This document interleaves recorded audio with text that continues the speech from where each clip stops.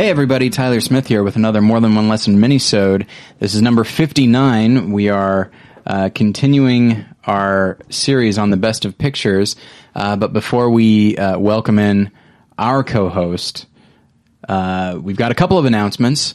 Number one, the premium episode in which we discuss Kevin Smith's Dogma is now available. You can find that at morethanonelesson.com. The episode is about 90 minutes long.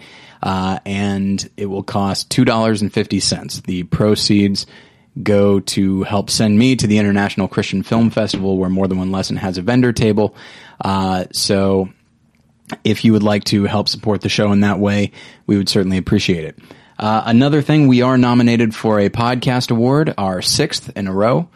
And I'd like to win. I don't think we're going to, but I'd like to. And you can play your part. So if you go to morethanonelesson.com, there will be a button on the side that says Podcast Awards. You can click on that, and that will take you to a blog post that gives you specific instructions on how to do it. It's not remarkably complicated, but it's more than just going to podcastawards.com and clicking on More Than One Lesson in the religion category. You also have to enter an email address and that sort of thing. So, because you have to verify your vote. So, both of those things you can find at morethanonelesson.com.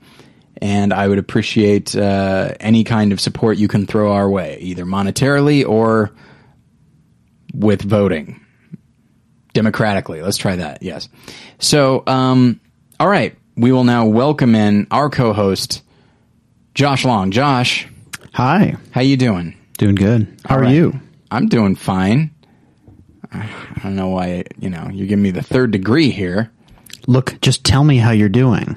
I don't know, man. I don't know. Spit it out. Come on. I guess I'm doing okay. All right. I'll accept it. That was fun. A fun character thing we just did, where you're the Grand Inquisitor and I'm some stool pigeon. Yeah. Who were you in that situation? Okay. So, look. Here's the deal. Josh and I have to record 2 minisodes, and then we've got to go watch Chappie. Well, he has to. I'm there for moral support. Listeners of Battleship Pretension might remember that my least favorite movie of 2013 was Neil Blomkamp's last film, Elysium, and Chappie sounds like it's not going to be much better. So, we'll see. Yeah. So who knows? We could come back singing a totally different tune. You know what? I've been more surprised in the past by a movie, both positively and negatively. So, so we've got places to be. So we're gonna try and just charge through this. But I know that we're not going to be able to, because this minisode we're talking about Bernardo Bertolucci's The Last Emperor, which I just saw for the first time a couple days ago. Full disclosure, I rented it or checked it out from the library, and they had the Criterion version, which is a 2-disc set. And there was only 1 disc in there. I thought, okay, well, no special features, that's fine. So I threw in the disc. Lo and behold, the disc that was in there was called the television version, which was a full hour longer, bringing it to about 3 hours and 40 minutes. So the film I figured, you know what? I'll just go ahead. I'll bite the bullet and watch it. It worked out very well for me as far as Dances with Wolves, watching an extended version. So maybe it would with Last Emperor. And so the film that I'll be talking about is not the theatrical release. And so you and I have seen different versions of this film. But what I'll say is I thought it was, I believe the word I used was magnificent. It is a movie that it took me probably about 25 minutes to get into it. Partially because it is about such a different culture at a different time. Mm-hmm. Not only is it Chinese culture, but it's Chinese culture, turn of the century, back when there was still, back when it was imperial. Yeah. And one of the things that struck me almost immediately was that everything about the world inside the Forbidden City where the emperor resides, it seems so ancient. And you get the impression, they haven't changed anything For potentially thousands of years. Quite possibly. Yeah. And so it seems like such a different era when in fact it was merely 100 years ago. Yeah. And then every once in a while you'll see a glance, or at least for the first hour and a half, you'll see a glance of like the world outside the Forbidden City, and it's like a time warp. Yeah, it's like jarring. And that's one of the things that I love about it, is it really does a great job of showing you just how insular this guy's life is. Mm-hmm. But yeah, but it was such a foreign culture, and one that I just felt like I couldn't get involved in it. But thankfully, as the character of Puyi, as he grows older and starts to understand his situation more, because China got rid of the emperor position, became a communist republic when he was 3. But they had an agreement where he had to abdicate and no one would replace him. He could stay in the Forbidden City. He would get paid $4 million. I don't remember. I'll just say dollars, whatever it was. $4 million a year. And he would stay in the Forbidden City with the hundreds of servants that he has. And that was what his life was going to be. And so he felt very much a prisoner in there, even though it was very vast. And then as he gets older, probably when he turns 15, first off, I think the actor playing Puyi at age 15, his name is Tao Wu. He's marvelous. I think he's wonderful. And it's right around that time that Peter O'Toole shows up as his tutor. And so there's a lot of things that got me more into it as the film progressed. And once I was in all the way. I thought it was just such a fascinating story, and often such a heartbreaking one. It seems almost it's no Lawrence of Arabia, but what I'll say is, like Lawrence of Arabia, it's an epic that it seems like a strange story to hang an epic on. Now, of course, Lawrence of Arabia has all kinds of battles and that sort of thing. But the main character is a mystery. You don't know what drives him, and that's one of the things I like about it. Whereas with this, it's a guy who lives in a very opulent world, and he just keeps losing power. And by the end, he's basically just a regular citizen that is nothing special.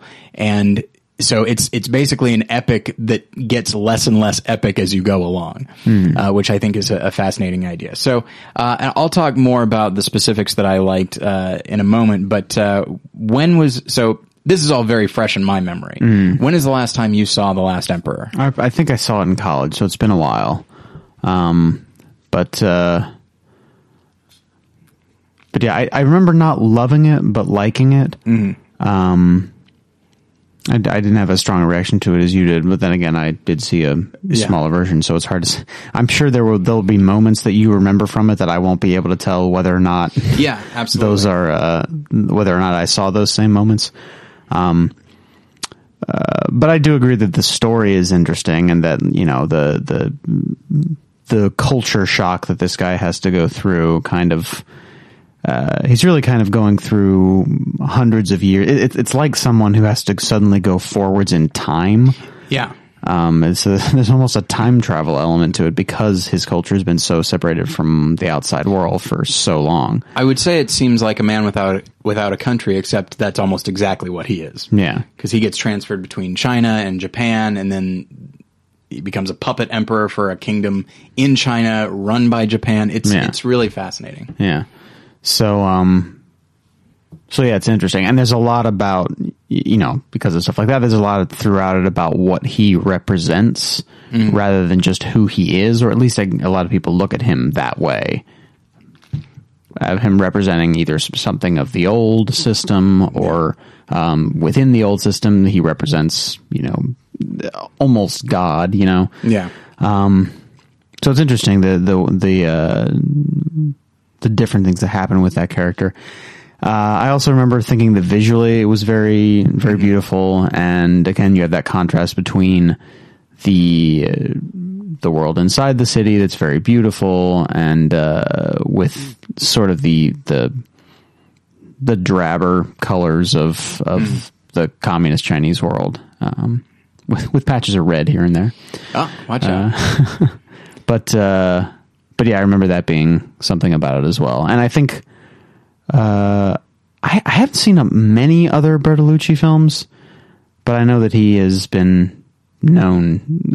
He's known as a strong visual director. Yeah, I would say so. And you're absolutely right. I mean, he doesn't have to work super hard to contrast the color palettes. Yeah. Because communism is drab. That's why it's horrible. Oh, by the way, I will say I'm not a communist, and I have a great deal of disdain for it, because one thing that's, I took a Russian and Soviet history class. I've always been fascinated by Russia, and I've always been fascinated by Soviet Russia, especially. I think you can love film for only so long before you arrive at Soviet Russia and you see like what happened there. But then also, just when you watch a movie like this, you understand, okay, well, here's what communist China started looking like. And, the last Best Picture that you and I talked about was the most recent one, which was Birdman, or The Unexpected Virtue of Ignorance. I feel like this could be called The Last Emperor, or How Communism Ruins Everything. That's what I was going to ask about it. I didn't remember so much from the time that I saw it, but I was wondering how strongly that comes out against communism. It certainly seems to come out pretty strongly. And what's interesting is, I mean, they certainly make the emperor and his world look very out of touch. You can understand the world in which communism could come about, not unlike Russia, where they had czars and just people that were leaders that were so out of touch with their people, and so the people like rose up, and so you can understand that completely. It's not like I'm longing for the days of an emperor or anything like that, but you see that, frankly, just especially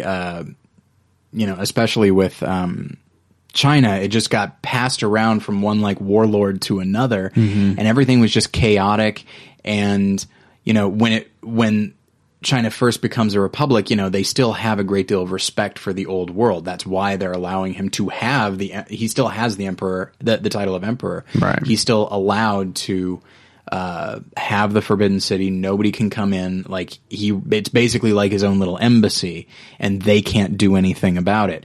Well, then of course that's how it is for a while, and then it changes hands. And when you get a movement that says we are so much more superior than the old world, then suddenly they start to think, why should we have respect for the old world? Yeah. And so he just gets driven. Basically, the communists come in when he's, I think, in his early 20s, and they say, "Hey, everybody here has an hour to leave," and it's crazy. And then when you see the re-education camps that he's a part of, and it's just, and you realize, like, man, I mean, obviously, an emperor or an imperial system is not good, but this certainly isn't either.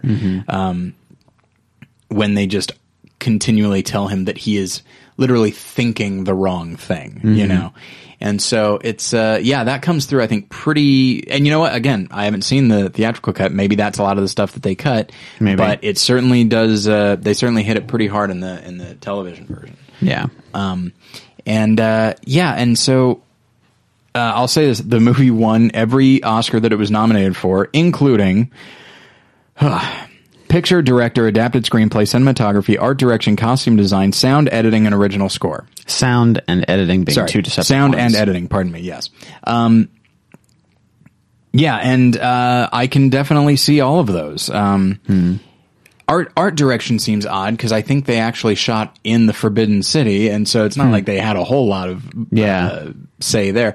But I'm sure that within certain chambers they would, maybe they set it up on a soundstage and that sort of thing. So, yeah. And they might have had to make some of it look, I mean, I don't know what it looks like or looked like in 87. There might have been things that had been changed. They might have had to do things to make it look more like it did. Yeah. And they do this wonderful little thing. Speaking of it, in 87, at the very end of the movie, you actually see a modern tour guide and modern tourists, you can tell by the way they're dressed, walking into the throne room, and she explains She says, "We are now in the throne room of the Forbidden City. The last emperor to rule was Emperor Puyi. He abdicated when he was 3 years old. He died in 1967." And then the movie fades out. And it's this idea that like this character that I just spent 3 hours and 40 minutes watching his story, a very tragic one. And he is basically just a footnote to tourists, you know? Yeah. And it got me thinking about a lot of larger things. Just this idea of like, you know, you would think that the last emperor of China would be a big deal historically, but he really isn't. Not even in modern day China. Yeah, he's really he really is only important as something signifying the end of that era. Yeah, yeah. Because if he abdicated when he was 3, he never actually had any rule over the country. But yeah, and so you actually do get to see a little glimpse of it in 1987. But yeah, the costumes are gorgeous. The score is, I'll say this, the score is very good. It also has there's a certain tone to 80s score. Mm-hmm. Who did the score? Do you remember? I don't remember, but I seem to recall, that David Byrne might have been involved somehow, which might go a long way to the 80s quality of it. Yeah, that would be funny actually. But yeah, because another movie we talked about recently, which also came out in 1987, was Wall Street, which also had a score by a pop musician, or with a pop musician involved. Okay, so yeah, looking at this, it's not remarkable. Okay, 9 songs composed by, this is going to be rough, Ryuichi Sakamoto. 5 by David Byrne and 1 from Kong Su. And so, and then a few incidental pieces of source music. So it's several people involved. And, interesting. And my guess is, you know, because it does incorporate a score that does sound distinctly Chinese. Right. And then a more contemporary score. Not that it uses, with David Byrne, you would think that, okay, so it's some odd instrumentation. No. Not that. It just has a certain quality that I feel like when you watch enough 80s movies, or 80s dramas, you kind of like, okay, I got this. Right. But it's a good score. It's effective. I think it's edited very well, especially when it jumps from the present to the past and then they finally meet up. Right. I like that kind of thing. I think it is edited remarkably well. It was, I think it was written, remarkably well.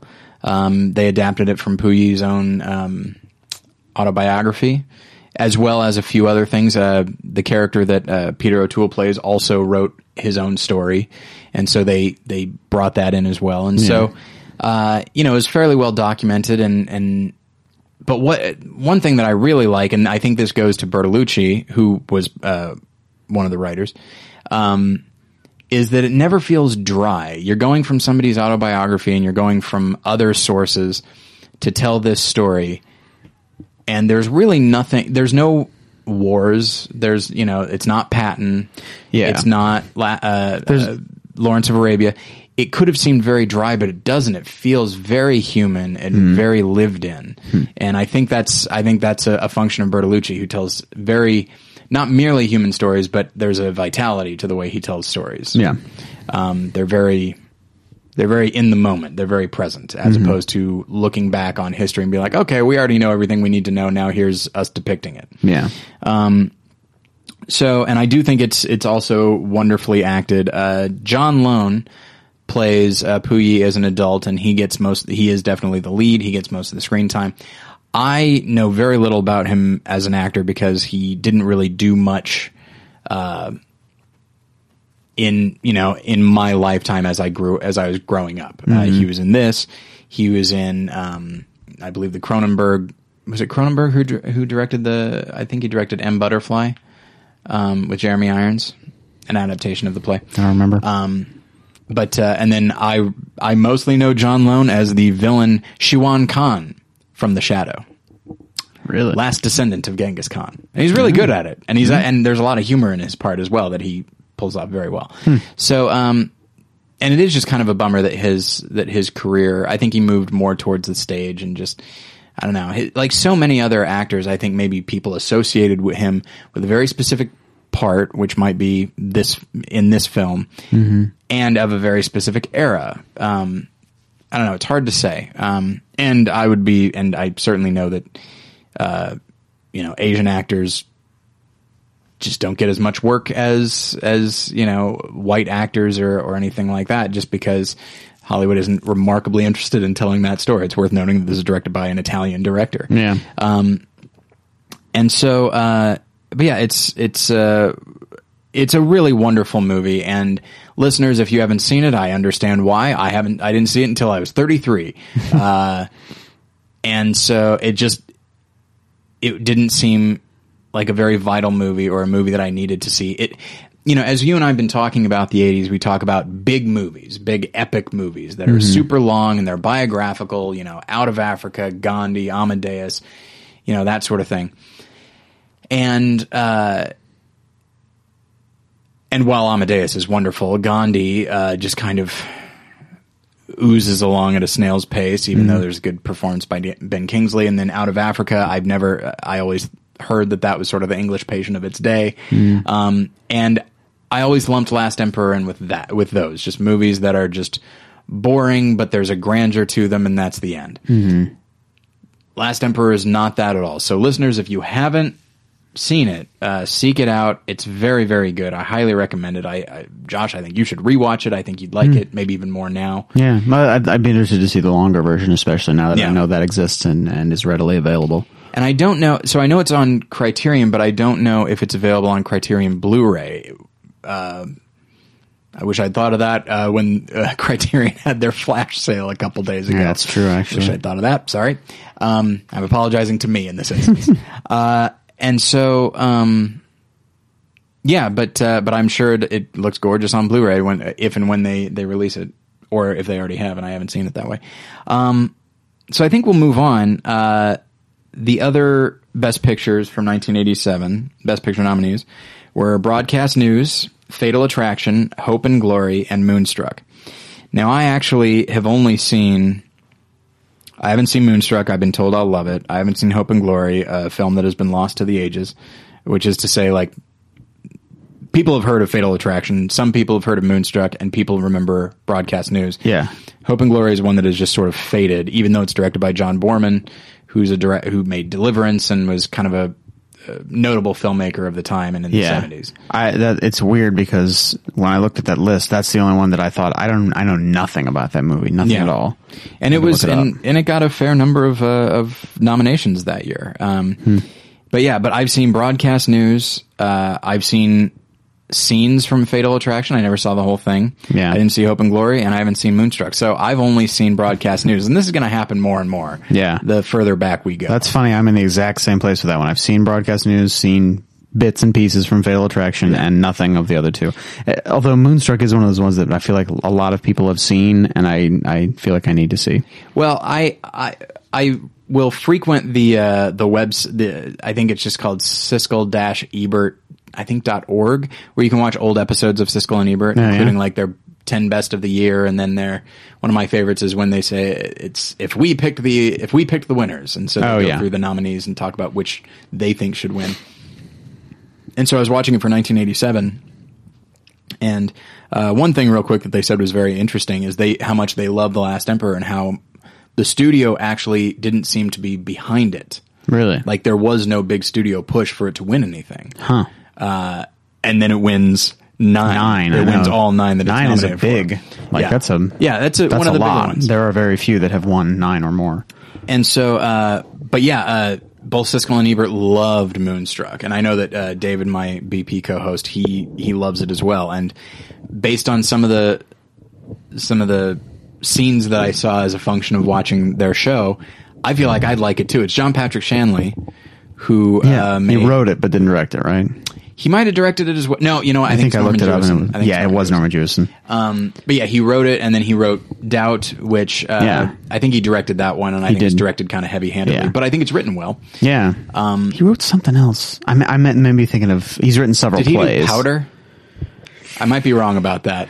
I'm not sure. I might be thinking because I think the main actor's name is I think is it John Patrick Flannery or something like that? So I'm like Shanley Flannery. It's basically the same. Whatever. He wrote a play. I'm pretty sure it's called Defiance too. That's very good. That I've read but haven't seen. He seems like he comes from the theater world a lot, but I didn't realize he had written this movie. So that's I'm that one is kind of a priority for me. So I feel like I need to see it. So I guess what I'm saying is between The Last Emperor and Broadcast News, I think I'd probably choose Last Emperor. I think I personally respond to Broadcast News more. But Last Emperor, I responded to a lot. Yeah. And it's a movie I did not expect to. It seemed like it would be pretty emotionless and unrelatable, but it is not. It's actually quite relatable. And of those two, it definitely seems like the more cinematic one, the more best picture-y one. Yeah. But listeners, also, if you haven't seen Broadcast News, check it out. It's wonderful. Yeah. Okay, so it was in the age of William Hurt. That's when he was in like everything. Yeah. He was like leading man, romantic lead William Hurt. Yeah.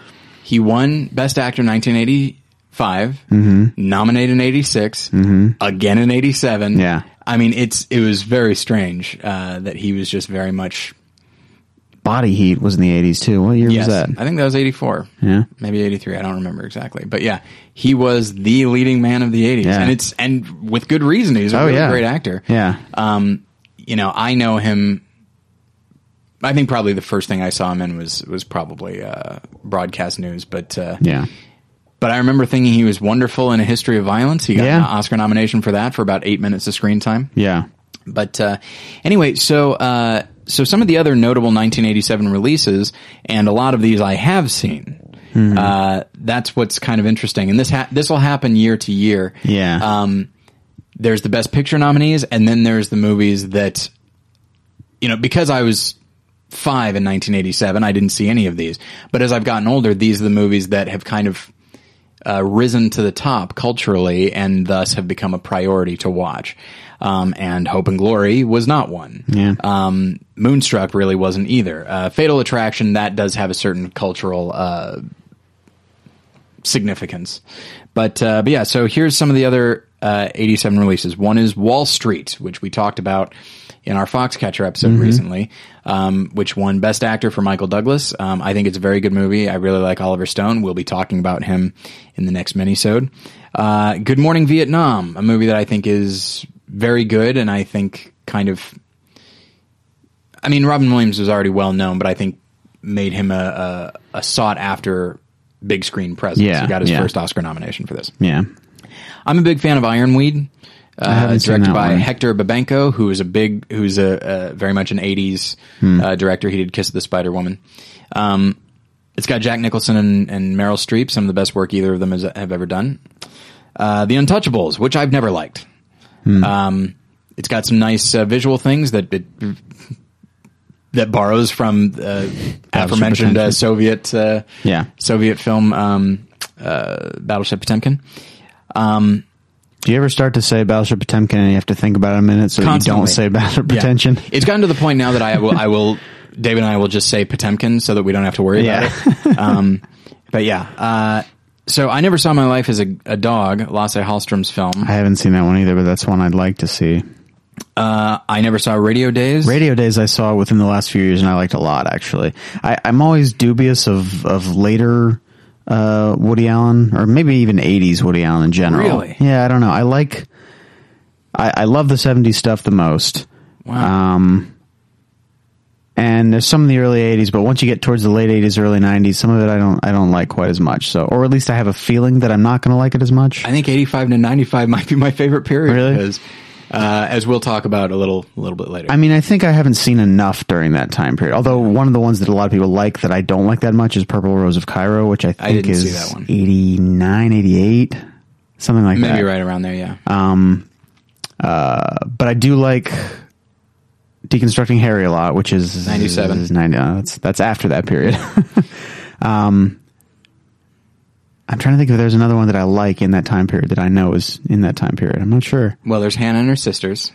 Okay, I do like that one. Crimes and Misdemeanors. That's right. Crimes and Misdemeanors is the one that I always forget because I do like that one a lot. Yeah, those might be my two. I like any of his movies with the word "and" in there. I like Sweet and Low Down. I like Annie and Hall. I like that's a dumb joke. I'm sorry. Hannah and Her Sisters, Crimes and Misdemeanors. Just for some reason, I just really those are probably my three favorite of his. Yeah. Though I do love Bullets Over Broadway, which is 94. Yeah. And Radio Days was a really good one, and it stars among other people. I'm going to forget her name. She has the voice of Marge on The Simpsons. Can't think of her name right now. Julie Kavner is in it. And I was watching that for a long time thinking, I know that voice. Where do I know her from? And sure enough, that's what it turned out to be.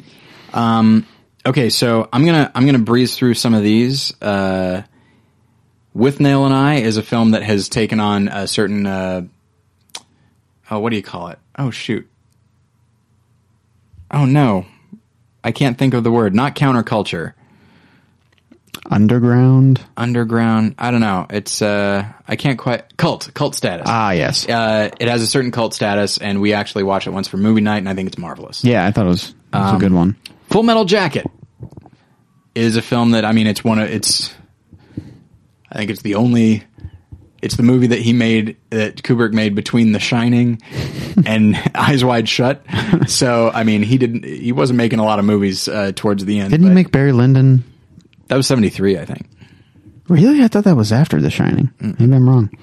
It might be 74. I don't remember exactly. Oh, you know what? 75. Sorry.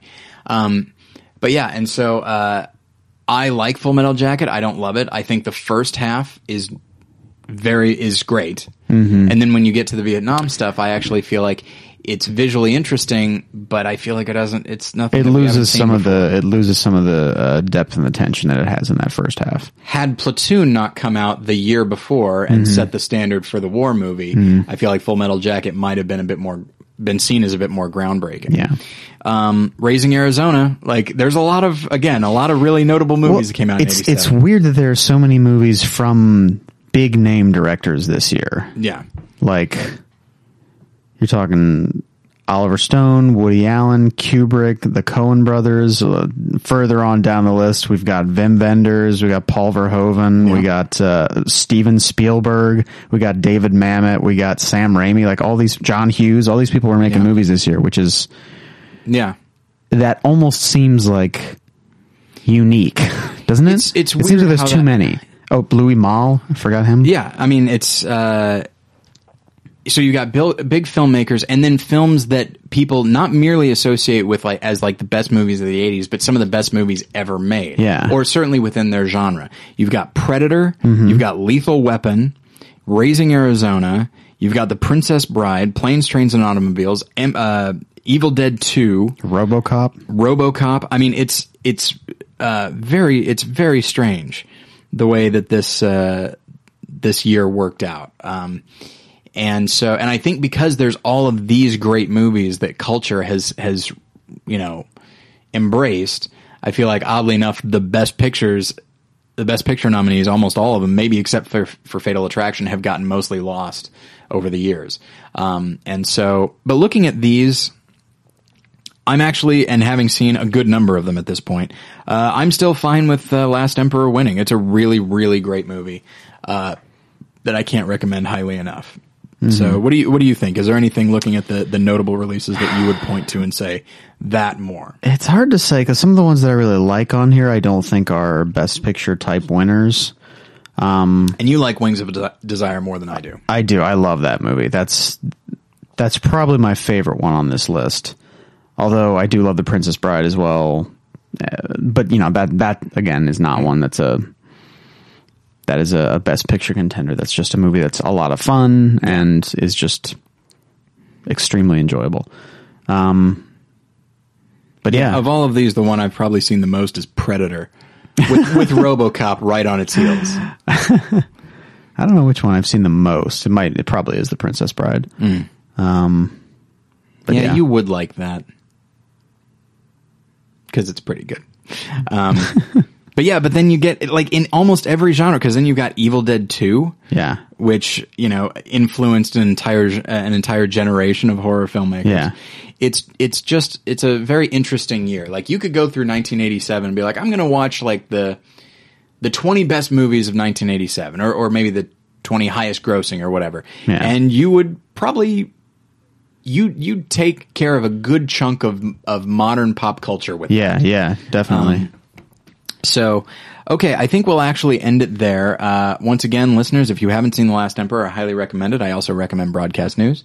And because we've got somewhere to be, I will not end with the usual thing, so I'll just say, Josh, thanks for being here. You're welcome. And we'll get you next time. Bye.